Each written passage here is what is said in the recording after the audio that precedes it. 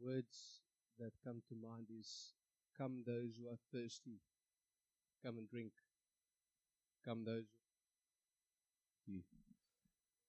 And standing here this morning, I want you to stay in that place of expectancy of where you are hungry, where you're thirsty. It's not the worship team that did this morning. It was us as a congregation that want to participate in what He's here, and His Holy Spirit is alive and is active inside of us. And yeah, it's just so overwhelming and so exciting to see that. So, well, we've missed you. We away for 3 weeks. It's great to have you back. John and Dylan back after a long time away. It's great to have you back, to see you back at church, back at family. Daniel, you didn't tell them you're a member of this church. You decided to go away and just leave us, but you came back. Your word was just. You can take the mic anytime this morning. Okay. Who else did I see this morning that I haven't seen for a while? It's just so good to see everyone at Lydia in front of worship yet this morning. They should give you a mic. Where was your mic this morning? It's great to have you in the front, Lydia. Even you have a purpose in this church. If we can just know one thing this morning, and that is that everyone here, everyone, there's no exclusions, has a purpose. I have notes, but I don't want to use it. I want to just speak from my heart this morning, but there's scriptures that I can't recall from memory. Maybe God gives me the supernatural ability this morning, but I want to share with you a bit of a testimony, but before I start that, what happened this morning is just such a confirmation of the God that's alive. He's alive inside of us. So let me start with my journey. So imagine Jesus on the cross.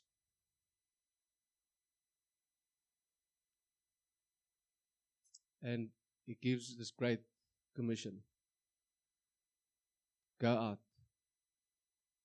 Make disciples.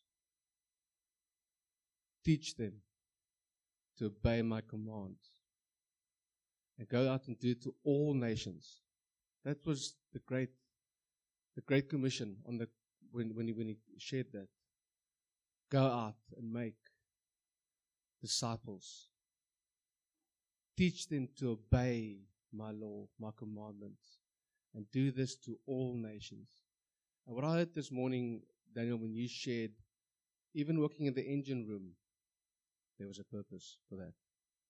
You worked in the engine room this morning to share a powerful testimony. Everyone has got a purpose. And the question is, if Jesus said this, Jesus said, go out and make. It's a bit of an instruction, and there needs to be a response to that. We say, God, I choose to obey. I choose to go and make. I choose to go. If it's only just to go and be available, that's also obedience. Then there is to all nations, whether it's today you're here, you've been away for 2 years, go and make. So that's the Great Commission. And if we now go back and say, let's imagine Jesus on the cross, and once again the Great Command, where He says, you must love me with all your heart, with all your mind, with all your soul, with all your strength. And then He says, and the next command that's equal to this is you must love your neighbor. And this morning someone shared about the love, God's love on us. And He gives us the command, and they're equal. It's not the first and the second, they're equal. You must love me, and you must love your neighbor. Loving your neighbor, I can just give you some hope here. It's not liking all of them. But we got to love. Love in the end will lead to liking them as well, hopefully. We have more than one neighbor. We potentially have 5 neighbors. We have to love our neighbor.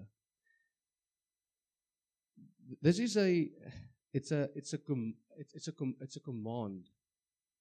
Now, the love, the way I understand it from reading scripture, is God's love, which is agape, is the Greek for love. Agape love, self-sacrificial.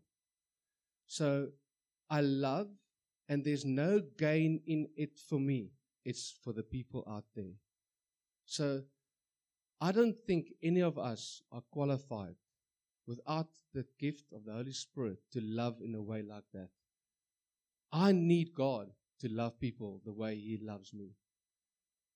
I stand here today and I say, I am disqualified. I'm disqualified. And I need His grace. I need His mercy on my life.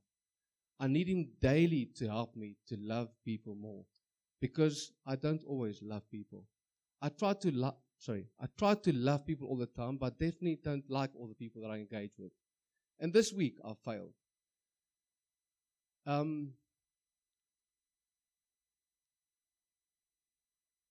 want us to just quickly read the scripture. If you can help me also be 1 Corinthians 13.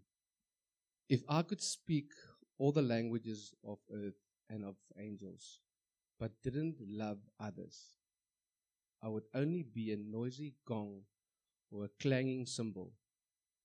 If I had the gift of prophecy, and if I understood all of God's secret plans and possessed all knowledge, and if I had such faith that I could move mountains, but didn't love others, you are nothing. I am nothing.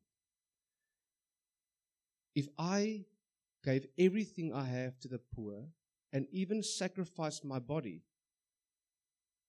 so that I can boast about it, but I didn't love others, I would have gained nothing. This is what love is.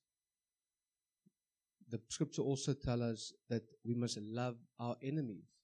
We must bless those who curse us. And we must pray for those who mistreat us. My sister is going through a real difficult time at the moment. And I said to my son yesterday, if I can, I'll go with my car and drive over her husband. And he asked me, will you really do it, Dad? I was like, son, I do feel like that. But I can't do that. I must pray for that. I must pray for the person. I don't like him. But I must, in some other way, show that I love him the way God loves me, so that one day, hopefully very soon, they get to know the real Jesus and change his life. That is a hard call. I don't feel today, I feel like killing him. But that's not about feelings. I said earlier that to agape love is not a feeling, it's a decision you got to make and say, because God loved me, because I'm saved today, I choose to love all people. I want to continue with the scripture, 1 Corinthians 13. Love is patient and kind. Anine, thank you this morning for your testimony, how you showed love to your mom. Your love, I think, spend time on the word. Love is patient and kind. Love is not jealous or boastful or proud or rude. It does not demand its own way. It's not irritable, and it keeps no record of being wronged. It does not rejoice about injustice, but rejoices whenever the truth wins out. Love never gives up, never loses faith, is always hopeful, and endures through every circumstance. Help me, Lord. Help me, Lord. Help us to love more. My spiritual journey. I brought up in a spiritual home, went to a kerk, Sondagskool tannie, Sondagskool oom. I done all those things. I want to just share with you quickly how amazing God worked in my life until the day I decided, God, I need you. So today I'll never blame my parents or my previous church or previous churches. that they've done something wrong. I think God had a plan with my life, and at the right time, I said, God, I want you in my life. So, going to London for the first time, I was an empty vessel. But I did go to church. I did try to read Bible. I did pray every now and then. The prayers felt as if it just hit the ceiling and then came back. But I've heard that scripture so many times, but through God, nothing's important. I'll get the scripture now. I'll get to it now. Anyway, and I visited the few churches, and I went to the one church probably for 6, 7, 8 months. I just felt something was not right. I was not growing, and there was just no life. But it's a very comfortable place because I see my friends every Sunday, and we had that church called church. I went to visit a big charismatic church in London, and during worship, I just had the encounter with the Holy Spirit. It's like, wow, there is something different here. I just had tears. I was crying. I was like, God, you are good. And there came an altar call. Hand went up, but I was like one of these secret. Yes, I also want to commit my life to the Lord. And for some other reason in this big church, someone saw me from behind and afterwards came to me and says, can I pray for you? Gave me a little booklet, went home, invited me to a course during that week. I went to this course, or to this, what do you call it, cell group. And they were sharing about the Holy Spirit, speaking in tongues, baptism.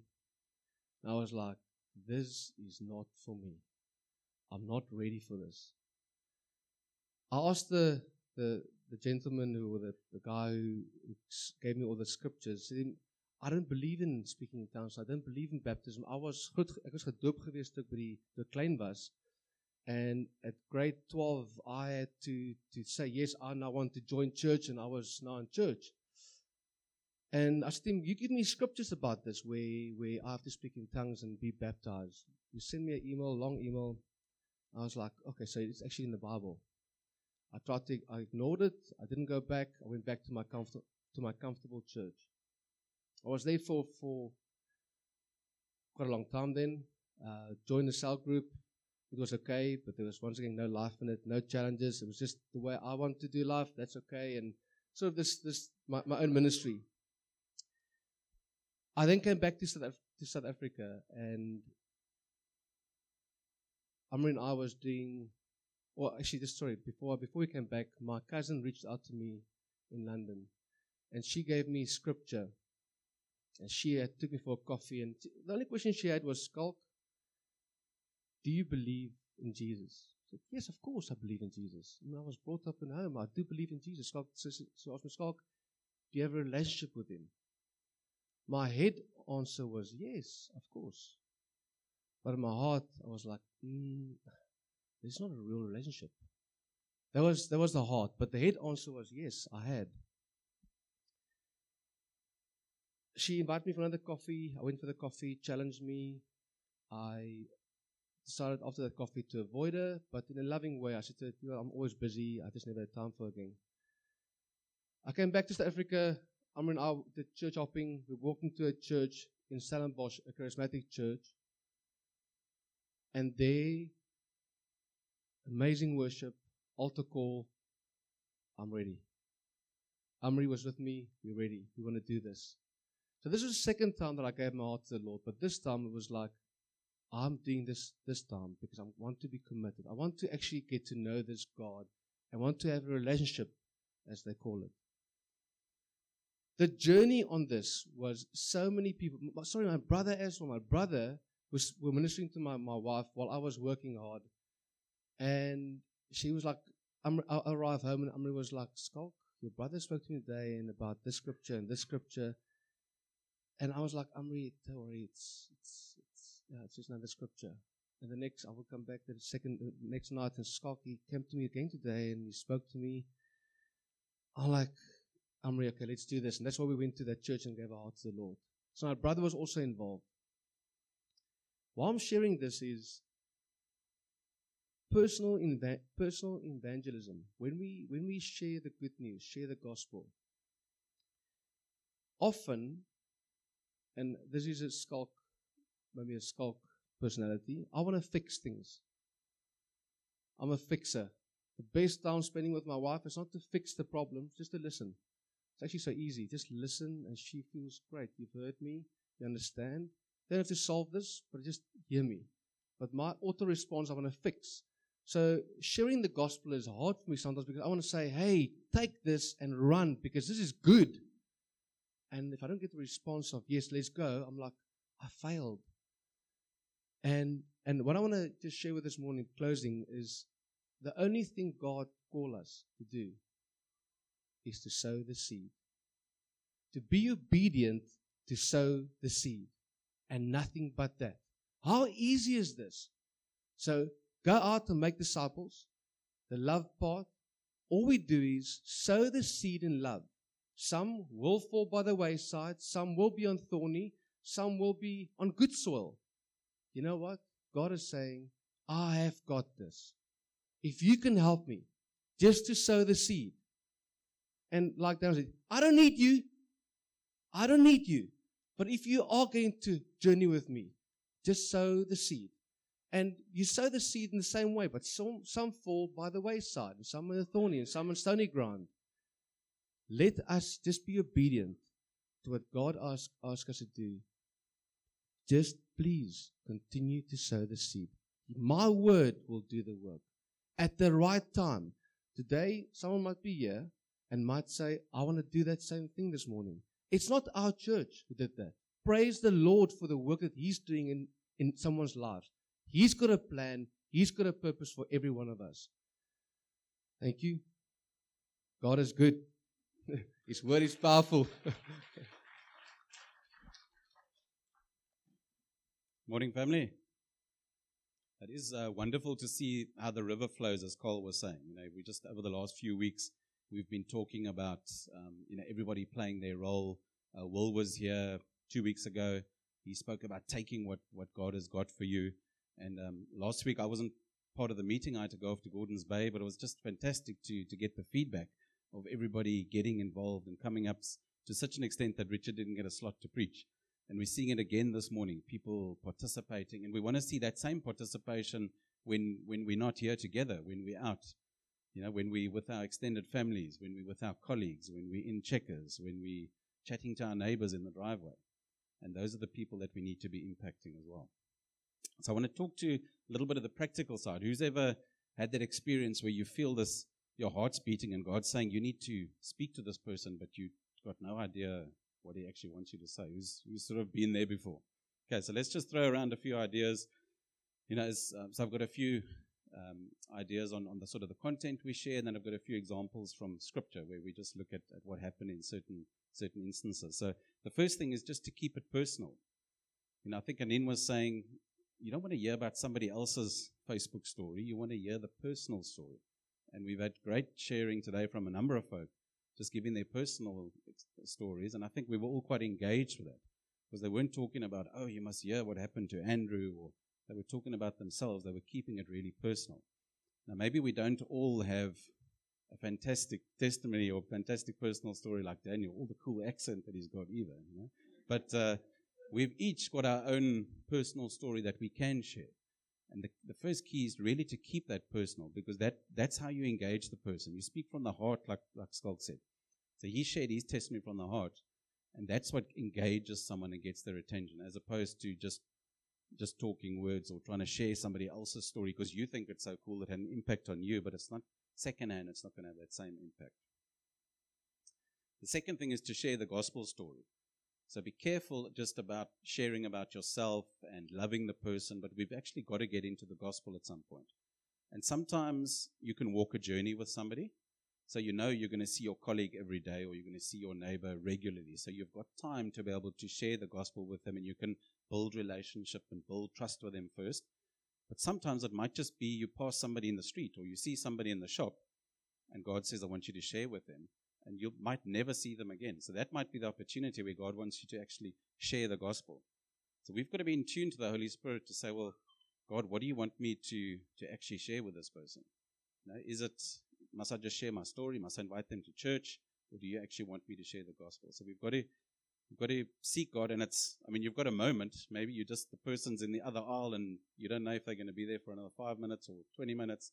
So, seek that opportunity to see what God wants you to say to them. And sometimes we create the opportunity. So sometimes you might be standing in a queue, or obviously with your neighbor or your colleague, you've got more opportunity to speak to them. Sometimes a random act of kindness can create an opportunity. So there's certain things we do, like if you help somebody push their broken down car, they're not too surprised by that.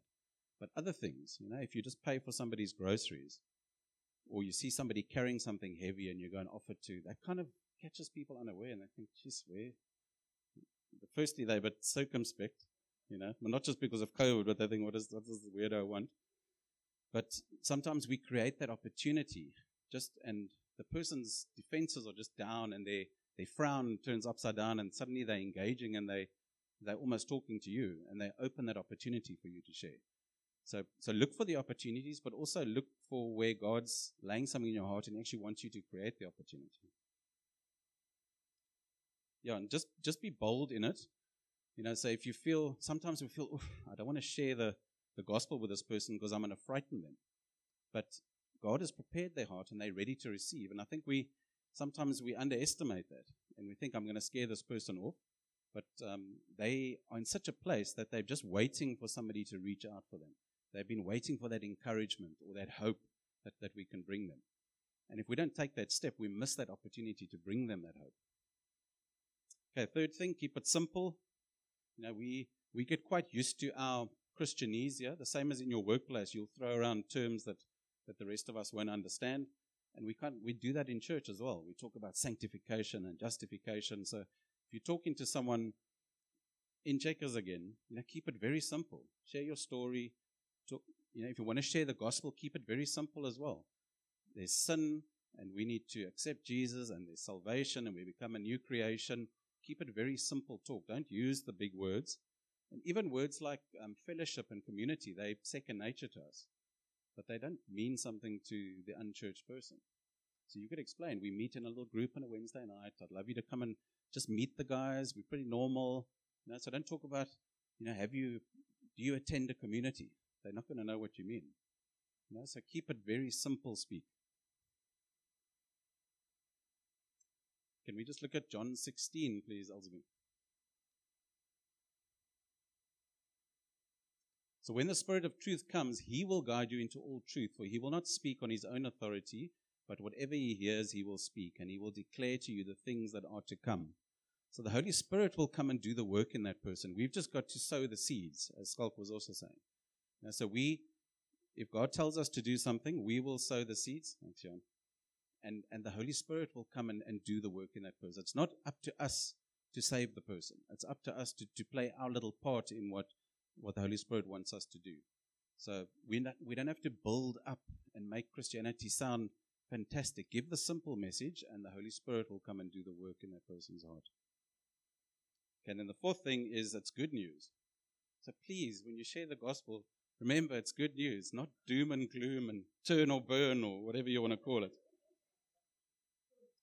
George, you're going to have to help me with the Greek here, but the Greek word for gospel is euangelion. Is that right? Oh, jeez, okay, I got it totally wrong. Evangelion. Thank you, Evangelion. So that's the Greek and it's translated as good news. So the gospel is the good news, and we've got to portray it as that. So we mustn't, as I said, be all negative. And church is exciting, and salvation is incredible. And we've got to share that message with the people. Let them know that there's hope. Let them know that there's salvation. Okay, so we can share our suffering. So that doesn't mean we can't stay away from our tough stories and what we've been through, but it's got to end well. So I had one person in my Edgemere community that used to, the guy say, you got to cut him short. He talks too long. I said, yeah, but I've got to wait for his story to come back again. I can't cut him off here. When he's in the depth of hell, we've got to bring him out and have victory in the story. So share your story, but make sure that you can keep it short enough that you can actually get it up and show the victory and the hope that comes out of it. Okay, so let's look at a few examples of where people did personal evangelism, because we can evangelize to 3,000 people, but we want to stress the evangelism and the addressing the individual, speaking to individuals. So if we look at Paul in Acts 26, so this is where Paul had been arrested because he was preaching what people didn't like, and he was in front of Festus, and then Festus took him to King Agrippa. And he's standing in front of King Agrippa, so he's actually on trial here, but he turns that around, and he turns his trial into an opportunity to bring the word. So has anybody had that experience where people are attacking you and you're able to turn that around? And when we had all fallen to the ground, I heard a voice saying to me in the Hebrew language, Saul, Saul, why are you persecuting me? It's hard for you to kick against the goads. And I said, who are you, Lord? And the Lord said, I am Jesus whom you are persecuting. So Paul was sharing his personal story. I think you guys know Paul's story. He was on the road to Damascus and he was blinded by the light and he came to know Jesus. And that was his personal story that he was sharing. Okay, the other thing I like about Paul, if you look at his letters, he always ends his letters with his personal greetings. Have you noticed that? So it shows that he wasn't just this massive apostle who goes and speaks to thousands, but he had personal relationships with a lot of the people. So whenever he ends, he writes, Paul's written most of the New Testament, all the epistles, and he ends those epistles where he gives these personal greetings. Oh, say hi to so-and-so and to so-and-so, and this person sends his greetings to so-and-so. So it's really special to see that he had those personal relationships, and it wasn't just that he had a relationship with the congregation or the leaders, but with the actual people. And then the last thing about Paul, of course, he was a tent maker, so he didn't rely on the income of the church, but he was able to pay his own way. So why would he do that? Why would he put himself under such pressure? Anyone?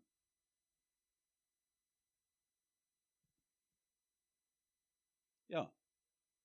So he didn't want to cause anybody to stumble. So, people would look and say, oh, this guy's just sponging off the church. So he didn't want that perception. So he actually just took that totally out of the equation. He said, I'm going to pay my own way by being a tent maker as I travel. And that's what, no people can point fingers and say, well, this guy's just sponging. And so he was able to reach more people effectively like that. Okay, second person is Peter. So you'll remember Peter, his very first sermon at Pentecost, 3,000 people were added to the church. It's incredible. What a sermon and what an impact he had. But yet he was also used to preach to the individual. So if we look in Acts chapter 10, verses 28 and 29, this is the story of the account of Cornelius. So Cornelius was a Roman officer, and Cornelius was given this. He was seeking God, and God said to him, send your men to the other city to go and fetch Peter and bring Peter to yourself. And at the same time, Peter was on the roof and he was having this dream. Won't get into the whole dream, but effectively the Holy Spirit was telling him that the gospel is not just for Jews, but it's for the Gentiles as well, of which Cornelius was one. So the Holy Spirit was singling Peter out to go and say, you need to go and reach out to this individual. So this is now when he comes to Cornelius, and he said to them, you yourselves know how unlawful it is for a Jew to associate with or to visit anyone of another nation. But God has shown me that I should not call any person common or unclean. So when I was sent for, I came without objection. I asked then why you sent for me. So he's clear there. He says, the Holy Spirit told me to come, and I'm here. And we've also got to have that posture. We've got to be looking for those opportunities when the Holy Spirit says, speak to that person. And you'll feel it. You'll feel, just feel like I need to speak with that person. And again, if we don't know what to do, then just say, here's a card. Come and join us at Josh Gen. Or God's highlighted to me, and I don't know why. So can I just pray with you? We don't have to have all these massive words of wisdom and think, I don't know my Bible well enough to speak to this person. Just say, can I pray with you? Can I invite you to our Wednesday group that meets? Can I just share my story with you? Okay, then Jesus. So Jesus, of course, preached to thousands during his ministry, but he also reached out to the individuals. If we think of that lady that was bleeding, it's a massive crowd. Jairus and his servants had just been around Jesus, saying that Jairus' daughter was dying. 12-year-old girl like Lydia. This girl was dying, and So that everyone's bustling around Jesus. And then Jesus says, I felt something. We can just look at that next scripture, please, Elzevie. Jesus said, who was it that touched me? When all denied it, Peter said, Master, the crowd surround you and you're pressing in on you. But Jesus said, someone touched me, for I perceive that power has gone out of me. So Jesus could have just, when he felt this woman had touched her and he'd healed her, and he could have just left it at that, but he wanted to single this woman out and make it personal for her. And he actually calls her forward and she encounters Jesus. And we've got to do that as well. We've got to make sure that people have a personal encounter.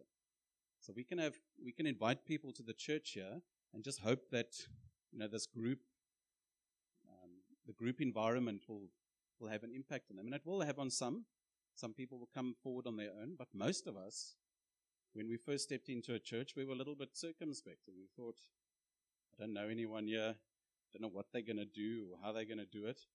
And so we've also got to have that personal encounter with people and make sure that they receive that personal encounter of Jesus. And that woman's encounter had an impact on Jairus and his guys, because just then more servants came and said, your daughter's dead. But Jesus said, have faith. Don't you think Jairus would have been really encouraged by what this other woman had been through? And then they went back to his house and his daughter was healed. Philip on the road with the Ethiopian, I think you guys know this story as well. So Philip was told specifically, again by the Holy Spirit, to go and speak to the Ethiopian. If we can look at Acts chapter 8, verses 26 to 29. Now an angel of the Lord said to Philip, rise and go toward the south of the road that goes down from Jerusalem to Gaza. So actually, clear directions that the Holy Spirit's giving to him. This is a desert place. Then he rose and went, and there was an Ethiopian, a eunuch, a court official of Candace, queen of the Ethiopians, who was in charge of her treasures. He had come to Jerusalem to worship, and was returning, seated in his chariot, and he was reading the prophet Isaiah. And the Spirit said to Philip, go over and join this chariot. So he starts walking alongside the chariot, listening to the Ethiopian, reading, and then he starts engaging with him and sharing the gospel with him. And what I like about this account as well is the Ethiopian asks him, I'm struggling with this text, what does it mean? And we've got to be careful not to just dismiss questions people have got. Especially if we don't know the answer, then we kind of change the subject. And say, but do you know about my church that meets at the Playhouse? And we've got to try and meet people where they're at and help them process the questions they've got. And if we don't have the answers, then just be honest. So, well, I don't know that, but why don't you come on Sunday? I'll introduce you to a guy called Brian, and he can probably help answer your questions. So no pressure. So, so meet people where they're at, listen to their story, and that gives you an opportunity to share. If we don't listen to them, they're not going to listen to us. Okay, then the Samaritan woman at the well. I'll try and speed up a bit. John 4, verse 39. So this is the lady of ill repute. Middle of the day, she's at the well because she can't go when the other women go. So Jesus comes up to her, and he as a man, he shouldn't be speaking to her, and also because of her reputation, he shouldn't really be speaking to her. But he comes and addresses her, so she's also shocked. He's created, like we said earlier, he's created that opportunity. He's actually surprised her, and he tells her a whole life story, how many husbands she's had, etc. And she goes back and she tells the whole town about her encounter. So many Samaritans from that town believed in him because of the woman's testimony. He told me all that I ever did. What I want to highlight is she never went to church or community, never read her Bible, never prayed. She didn't have any of that. Yet she went out and witnessed to people and told people about what Jesus had done for her. And that's what we can do. So no matter our level of Bible knowledge or prayer intensity, we can share our story with people and have an impact on people. And then very similar with the demon-possessed man, in Mark 5, verse 19. So Jesus had healed this man, driven the demons out of him into the pigs. And he says he did not permit him, because the guy said to Jesus, can I come with you? After he'd healed him. And he said, no, I don't want you to come with me. Go home to your friends and tell them how much the Lord has done for you and how he has had mercy on you. And again, he went back to his village, had a massive impact by telling everybody. And the next time Jesus went to the Decapolis, there was like 4,000 people there. That most of that would have stemmed out of this man's testimony. Okay, then my last one is the church in Thessalonica, 1 Thessalonians 1, verse 8 to 10. So this was that model church. I think we often talk about the church in Thessalonica, how well they were doing, encouraging each other. Now the word of the Lord is ringing out from you to people everywhere, even beyond Greece. For wherever we go, we find people telling us about your faith in God. We don't need to tell them about it, for they themselves keep talking about the wonderful welcome you gave us and how you turned away from idols to serve the true and living God. And they speak of how you are looking forward to the coming of God's Son from heaven, Jesus, whom God raised from the dead. He is the one who has rescued us from the terrors of the coming judgment. So they were living it out. That's another way that we evangelize, is just for our neighbors, our colleagues, just to see the way we're living, the way we're loving people around us, the impact we're having. But also, the Thessalonians weren't just living examples, but they were sharing the word as well. So I hope you're encouraged this morning to go out and not just be the good Christian neighbor, but to go out and evangelize to your neighbors, to evangelize the people that the Holy Spirit brings on your path. Amen. So don't worry, I'm not going to be 30 minutes. I'm here to make up the time. So mine's going to be quick and fun. No, everything else has been fun. I'm just joking. It is just, even having listened to what we're about, it's about personal evangelism. And mine is actually, evangelism starts at home. So it's going to be quite practical. It's with our kids, it's with our children. And there's a stat that goes around. It's actually the Balmer group. They've done a research as to when do people come to know Christ. And they've taken the Americans, which is an interesting nation. But with them, 43% of people that come to the Lord is at the age of 13 and younger. 64% age 18 and younger.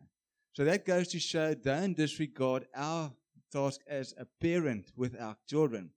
Of those 43, just over 50% is being led to the Lord by their parent. Big stat. So it's actually quite important to don't disregard your role as parent with your child. It says, obviously it says, teen years is the most effective time to effectively reach people. So it's not later, it's now with our children, up to the age of 13 and then 18. Then there's other stats after that. But we've got a part to play. For us to do that as parents, first thing, we need to believe the good news, the truth that was spoken by Scott and by Craig is the good news that Jesus came to seek and save the lost. Also knowing the fact that there's no other way to the Father except through Christ. And we have to believe that Jesus, born in this earth, died on the cross, rose from the dead, and it's only by knowing Him that we'll have eternal life. That's important to know that. So if we know this truth, surely we're not going to withhold this from our kids. We will not do that. So that's why it's important. I mean, I look at Lizette. Sorry, I think your name's going to forget. Lizette. Sorry, Lizette. This morning when she spoke about how they're going through life, how she tells her kids with Yuan every day on small little principles, how can she grow them up effectively, being a disciple for them effectively. So that's the one thing. I want to read out of just Proverbs 27, if we can put that up. The godly walk with integrity. Blessed are their children that follows them. So what it is we as Christians, we need to walk, godly Christians must work with integrity. Integrity means the quality to be being an honest life. It's also strong moral principles. So we need to have those strong moral principles. That's what we need to do. Our kids follow what they see. They not what they hear. Yes, when we go back home, they see how do we react, how do we speak about people, how do we treat one another. Parents, how do we treat one another? Is that genuine love? Do they see Jesus when the man speaks to his wife? Is there love? Is there submission when a wife speaks? They see these small things. And also, is Jesus in our homes, not just in church? When we go home, do they see us praying? Do they see us reading the Bible? Do they see us worshiping in it? That's what kids do actually see, and that's what we need to remember that. What did I see when I grew up? Eugene and I, we were very fortunate having two godly parents that that didn't just talk the talk, but they walked the walk as well. We saw parents that faithfully going to church every Sunday. Not once a Sunday. We went in the morning and we went in the evening as well. They're good old days, but you could still go twice. Now, you're not allowed to. Those we could. So they did that. We went to community or to huiscel or what was it, cellgroep geweest every Wednesday. No matter if I had a big game to play on the Thursday or Gina to write a test on the next day. We went with them. It's a small thing, but that stuff that stuck out for me. Praying for everything. Again, that test, that big match game we had to play, or when I was sick, my mom and dad just said, come, let's pray. So we know first reference wasn't discipline, it was actually we prayed. Small little things, but that's what we saw. In everything, when we went in the car, those days we still go, we stayed in Kempton Park, we went to Durban often for holidays, got in a little Honda, like 15 hours to Durban, now you could do it in minutes. When we got in the car, we first prayed for travel mercy, smaller things like that. That was stuff that stood out for me, and even today, I'm doing the same things. Discipline. We didn't know it, but we also felt it when we were ill-disciplined. Discipline was a good thing, but it was never lack of love and support. We knew it, and effectively, when we got disciplined, we knew we deserved it as well. But that's how we turned out not too badly. I think my wife will sometimes argue with that, but we turned out fine. And there was no compromise in the house. Never seen my dad under the influence of alcohol. And we never had crazy wild parties at the house. Because when we're in church, we say we won't do those things. But when we go home, how does our lives actually represent? And that was never there. No compromise whatsoever. So in brief, I'm going to be quick, Carl. There's practical stuff we need to do. Let's go to Proverbs 22:16. I think we know the scripture. Is it NLT? Yeah. Teach your children to choose the right path, and when they are older, they will remain on it. So it's train your kids the right way, and when they get older, they will still remain on this path. And that's why we as parents have got the responsibility to do this with our kids. We live godly lives. Just quickly, Titus 1. Now, normally Titus 1:6. This is a scripture that we say it's for the elders. I say no, it's not just for elders. It is actually for all Christ followers. Everybody that knows Christ and follows Him. This is applicable to you.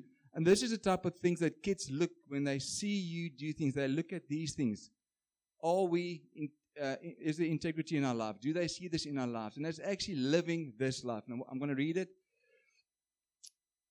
A Christ follower must be well thought of what's my English? It's a thought. Well thought of for his good life.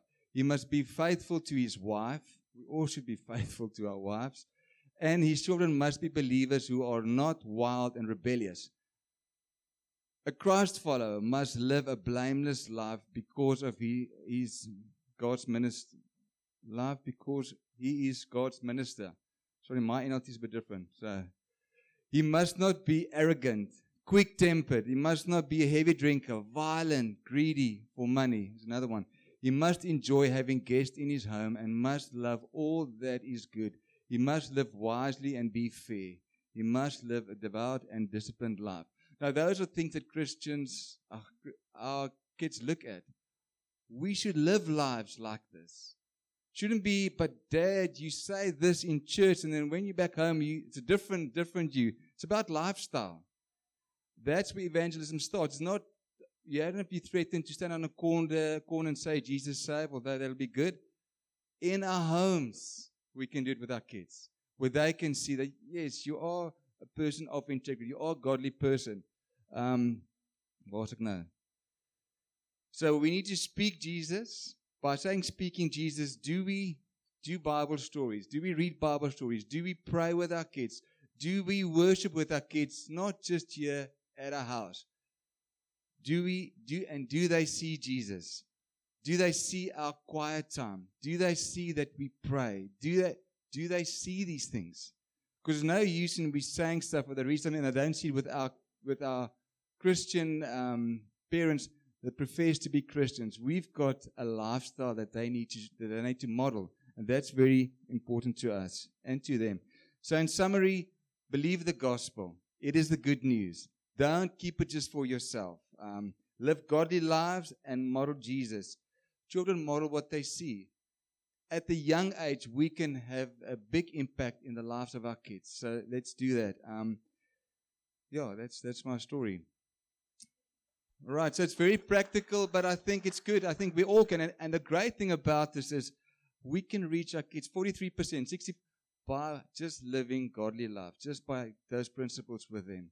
All right, so I think what we would like to do as well, I think we all are called, and part of today was Christ is worthy. He's the one that died on the cross. He's the one who did it all for us. He doesn't need us, but He chooses to use us, all of us, where we either with our children, it's bare minimum, make sure your children know Jesus, fall in love with Jesus, serve Jesus. It's not just not saying the prayer, but it's actually following His commandments, like Skalk said, obeying His commandments. That's important to us. And then everybody's got a part to play. Your colleague, if we really love these people the way we say we do, and we do also know the doom and the gloom is if they don't know Jesus, if they don't follow Jesus, that they will not be in heaven one day with us. So it is our responsibility.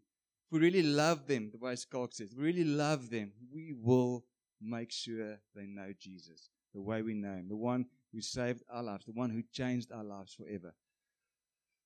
Amen.